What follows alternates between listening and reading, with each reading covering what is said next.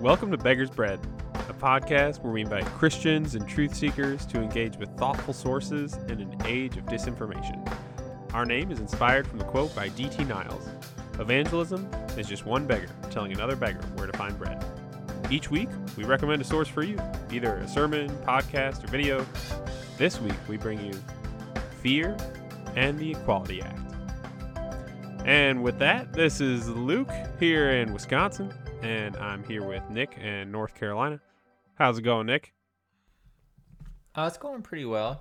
It's nice to have one of these bonus episodes coming out soon for all of our listeners to check out. Oh, yeah. Well, I guess we got two bonus episodes. We got this one, and then for our Patreon supporters, we got one coming out today as well. That one is Almost Heaven, West Virginia. Or if you just want to think in your head, John Denver singing Almost Heaven, West Virginia. That's really where I got that title idea. But anyway, I know exactly what you're talking about. Yeah, I listened like, to. Oh, you know what? That's the song that you made me listen to when we were roommates. Yeah. Oh, maybe I feel like that. you made me listen to John Denver a lot. Probably that and Keith Green. Well, Keith Green's fine. No, I'm into Keith Green, but I don't remember anything about John Denver whatsoever. It's fine. Anyway. Oh, I have something to admit to all our podcast listeners. Something that's really funny. I'm really curious if other people do this, but whenever I'm about to be on a phone call with someone, or in this case, record a podcast, I don't know why, but I like to brush my teeth beforehand, and it doesn't make any sense because no one can smell my breath, but I still do it. I don't know why. Maybe there's something, whatever. Anyway. Maybe you're just used to, previous COVID, before the pandemic interactions in which, you actually had to be face-to-face with somebody, and you had normal bad breath and not, COVID mask bad breath, which is a whole different category of bad. If you've ever smelled your old masks. I mean, but it's still remote. Whatever. Yeah, I mean, touche. Yeah. Well, I mean, if we ever incorporate video, maybe we'll start smelling, through the video chat. That still doesn't make any sense. But whatever. Something that also it works if you don't think about it. Yeah, that's fair. Something that also works, if you don't think about it, is we're actually recommending 3 resources this week, and the first 2, I should say 2 out of the 3 are actually not resources that we're recommending because they're thoughtful, but because they give context. And then one of them is the thoughtful resource, the AND campaign. We're recommending a video with Justin Giboney. He's in charge of the AND campaign. And if you didn't gather it from our introduction, we are talking about the Equality Act. And not only that, but Fear and the Equality Act. So there's been a couple times when I'm talking with people and they're like, have you read the Equality Act? Do you know what's going on? And I mean, now by this point, I think it passed the House, and then I don't think it really even got introduced on the Senate, or if it did, it didn't go anywhere. Yeah, I think it passed in March, if I'm not mistaken. Yeah, within the House, but it has not been I think it's been introduced to the Senate, but it hasn't been discussed in any meaningful way yet. Right, and I mean, even when it was first being talked about, I have an article with Ed Stetzer in Christianity Today back in February, on February 25th. And if you don't know who Ed Stetzer is, he's the executive director of the Wheaton College Billy Graham Center. He serves as a dean at Wheaton College. And I remember this quote that stood out to me, so I've got it here. I got a couple different quotes because I'm like, I got to, remember these thoughtful people commenting on this. And he says, "We should, without any ambiguity or hesitancy, affirm that all people, including those in the LGBTQ plus community, should be treated with respect and dignity. Their civil rights matter, but the Equality Act will swing the pendulum too far, creating a new discrimination toward those of religious conviction that go against the cultural flow we now see." And I think that's the sentiment that I've found among really all the thoughtful people that I trust, people that are kind of following politics or cultural movements in Christianity and outside of Christianity. Similar, I actually didn't realize this until we were recommending the AND campaign. Michael Weir and Michael and Melissa Weir, they have a newsletter that I subscribe to just on my email. It's called Reclaiming Hope. He also had something that he mentioned that I thought was really helpful and really insightful. And he basically said, the trajectory of LGBTQ rights has been clear and predictable since 2012. And I think, and he goes on to say, this is not to say that no one could have predicted how things would progress before 2012, only that after 2012, you had to be working pretty hard not to see the basic trajectory. And he goes on to talk a little bit more in depth and more insight. But I realized, I was like, oh, Michael Weir is involved with Justin Giboney in the AND campaign. So what do you know about that? It's just like multiple different connection there. Right. But yeah, bottom line, the reason why we title it Fear in the Equality Act is when I'm speaking with people in the Christian community or outside of Christian community, I often run into a lot of fear thinking about just topics of the like LGBTQ rights or transgressing rights of religious communities. And the reason why we included 2 videos besides the AND campaign is for that, again, that context. So one of them is a video from like the 1950s, like a public service announcement where it says boys beware, and it's like 10 minutes long. And it is very sad to see how basically gay men are just villainized as just like predators. And it's like, whoa, like just stepping back and just acknowledging, okay, that was wrong. So, like, very clearly, very without any hesitation, that is not the way we should be talking about our neighbors.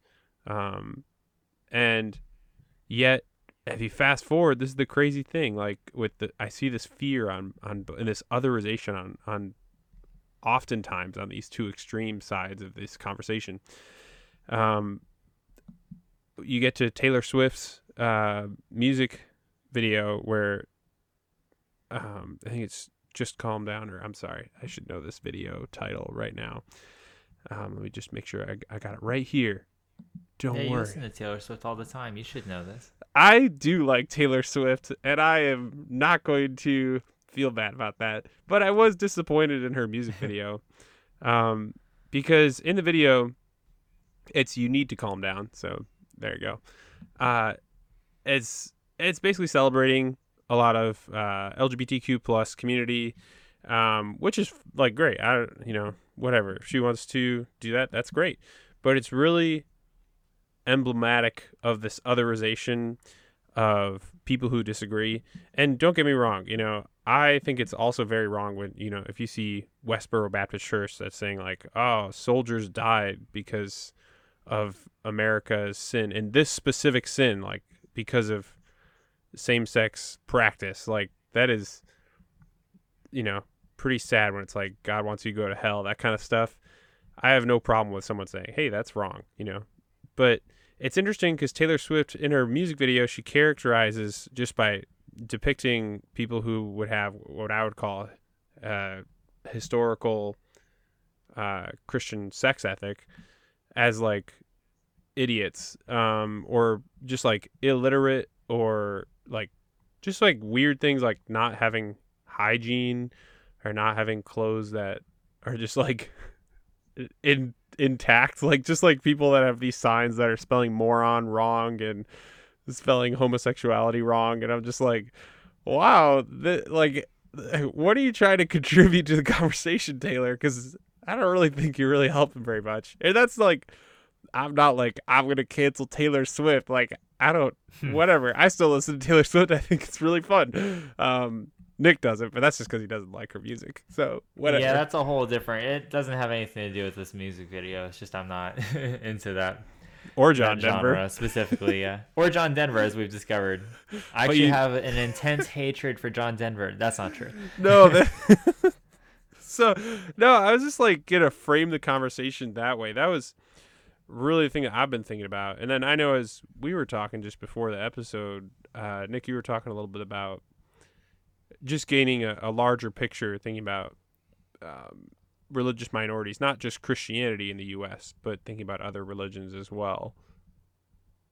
Yeah, because I mean, oftentimes, like what I've seen, even just within like, a lot of the Christian communities that I've kind of like circulated about through is whenever discussions of religious liberty come into play, there's always that emphasis on specifically like Christian religious freedom and not taking into account other religious minorities who also have those same religious freedom rights that we have. And oftentimes, like even as a different resource that we weren't recommending, but was kind of helpful to frame this, it was like a history of talking about religious freedom, but it was discussing like the Religious Freedom Restoration Act from 1990 and how that was predicated on kind of this trampling over of indigenous people's beliefs within the workplace, and how that was actually a precursor to that act coming into effect, and how like this particular people group was being discriminated against because of their faith. And so in a similar vein, it's important to take that into consideration when we're talking about the Equality Act, in that it doesn't deal with necessarily the nitty gritty of the nuances of trying to protect a variety of people groups within a very pluralistic society, right? And it kind of just provides this kind of cursory blanketing over protections that in many ways also kind of nullifies that previous act, which would also pay detriment to other people's religious freedom and rights under our laws. Yeah, okay, actually, just to back up, make sure I'm understanding, we're saying oftentimes this conversation is pitted as it's either LGBTQ plus rights or religious minorities right, or just religious liberties. And just to make sure I was listening, kind of understanding, saying it's not just about Christians, hey, we want our rights and our protections, although that is definitely part of the conversation that Christians are worried about. But it's like, how can we also be aware of others as well? Am I understanding that? Did I rephrase that right? Or did I just botch what you just said? Yeah, I think so, because like we have to bear in mind that that when talking about religious liberty, it affects our neighbors as well, like our neighbors who we might disagree with on like a religious basis, right? For example. And so when we're only focusing on religious liberty as Christian centric, then it's actually not liberty, it's power that we're looking for. And we're also much more self-seeking than actually thinking about like how this might affect other people like within our communities. And obviously like there's different arguments that could be against that too, right? For like example, like the benefit of the historic like faith-based social services that were established by a variety of different organizations, and a lot of them were Christian. Like a lot of hospitals, were created by Christian institutions in the United States, and so it's important to like bear that in mind too. But also take into consideration that there's also like Muslim Aid. There's also specific organizations for Muslim women that could be affected by these kind of blanket policies that the Equality Act's kind of gearing itself towards. Yeah, I would definitely say the Equality Act itself is very, it does not enter into the weeds of like, oh, how are we going to protect people's religious liberties? It just doesn't really address the question, except for just kind of a very foreboding language about like employers not being able to discriminate based off of like sexual orientation or gender. I would say I do understand, as much as I think it's really valuable thinking about, hey, we need to, I'm trying to think of the best way to say this. Like, how do we move out of fear and also of this consideration of everyone in this conversation about other other religious minorities as well. But also looking at, okay, we live in a pluralistic society. We have a large portions of people that are Christians that will hold to a different sex ethic than another large portion of people in our society, LGBTQ plus folks. And how do we live together is basically this question and how do we live together, not just fearing like eventually one side is going to kind of like overpower the other. And Right. as always, really appreciated just David French, some of his commentary on a recent. And okay, David French, for a background, if you don't know who he is, he's a journalist for the Dispatch. I'm sure we'll recommend a Dispatch podcast episode in the future. We'll just have to pick one. But Yeah, there's a lot. yeah, yeah, he used to be a lawyer, and so he's got a lot of insight into like the legal happenings of this. I don't know, just the Supreme Court and other things going on in the country. And one thing that he boils it down to is like a lot of this gray area of like, okay, how do we live well together? LGBTQ plus Christians, we have different convictions.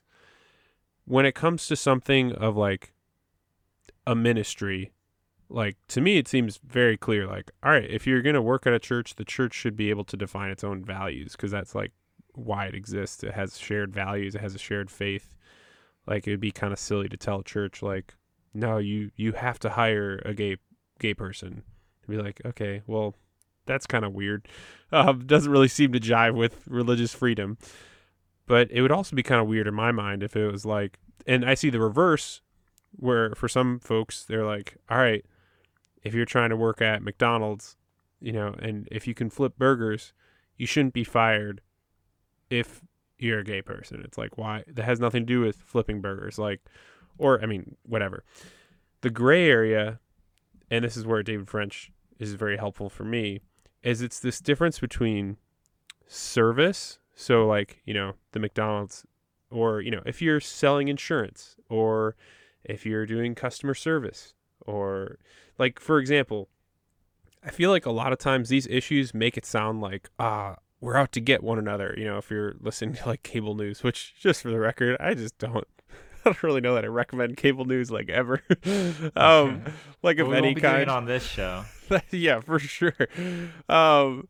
So, well, we did recommend that Crossfire episode.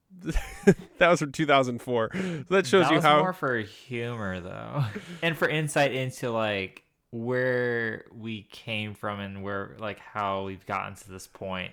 Right. Right. It's more like it's like more honestly, it's more like a meta commentary on like that structure of media anyways. Yes. Thanks, Jon Stewart. Yeah, absolutely. So really, just how unremarkable a lot of our everyday life is in a pluralistic society. I'll just give you an example. I work in customer service, and during training, we had like a 3-week training, which is great. And oftentimes, some folks in my cohort, there were about 20 of us. I would bring my Bible, and over lunch breaks, I would just read my Bible because I was like, "This is a great time. I'm not doing anything else. I'm just gonna read my scriptures because it's literally just a book." And you know what happened? Nothing. Like, What? I read my Bible, nothing happened. And you know what else happened in our cohort? There was a young man that would often discuss his boyfriend, and you know what happened? Nothing. Because his sexuality isn't going to affect anyone's ability to be a good customer service agent at my employer. So the gray area, which I can understand and which David French elaborates on in an article called "Punitive Intolerance is No Way to Preserve Pluralism." It's a lot of P's. That's a lot of alliteration there. He's talking about how there was a floral designer for weddings. She would often do weddings with flowers. And I'm going to butcher her name, but her name is Barnell. And the Supreme Court didn't take her case, which let the lower court standing, which ruled against her, stand. And if you're not familiar with this, I'm sorry if I'm butchering it. Basically, what happened was a customer wanted her to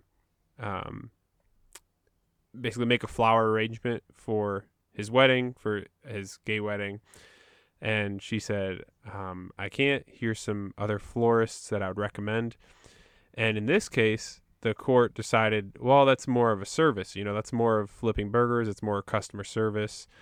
That's not really an artistic expression. And in this case, David French is like, actually, I'll just quote him. He says, I believe that Barronelle drew the correct distinction, that when she's specifically asked to create a custom floral arrangement, she's creating a unique work of art for a specific event, and the First Amendment should protect her from being compelled to participate.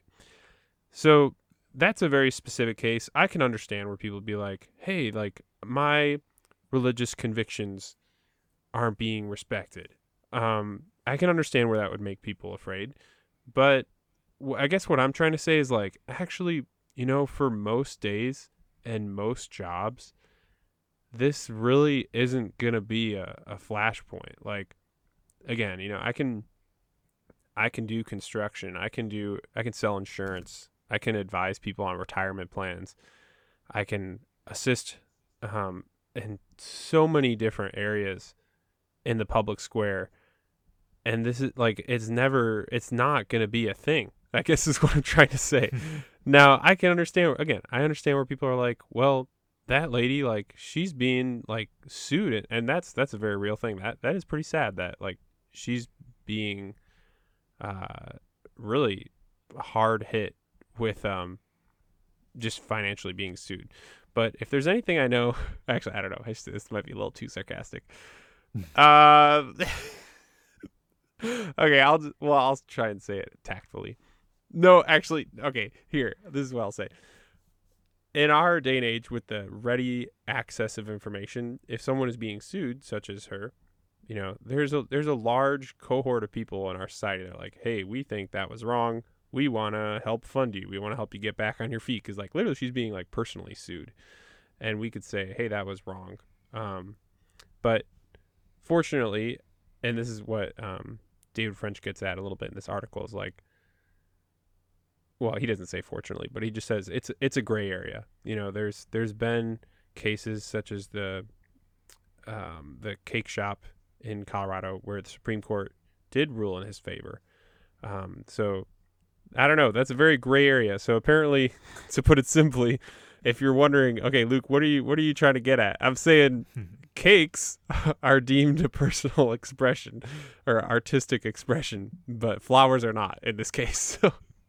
Yeah, so it is very weird how it operates on a case-by-case basis as far as, like, the emphasis on artistic expression versus service is concerned, right?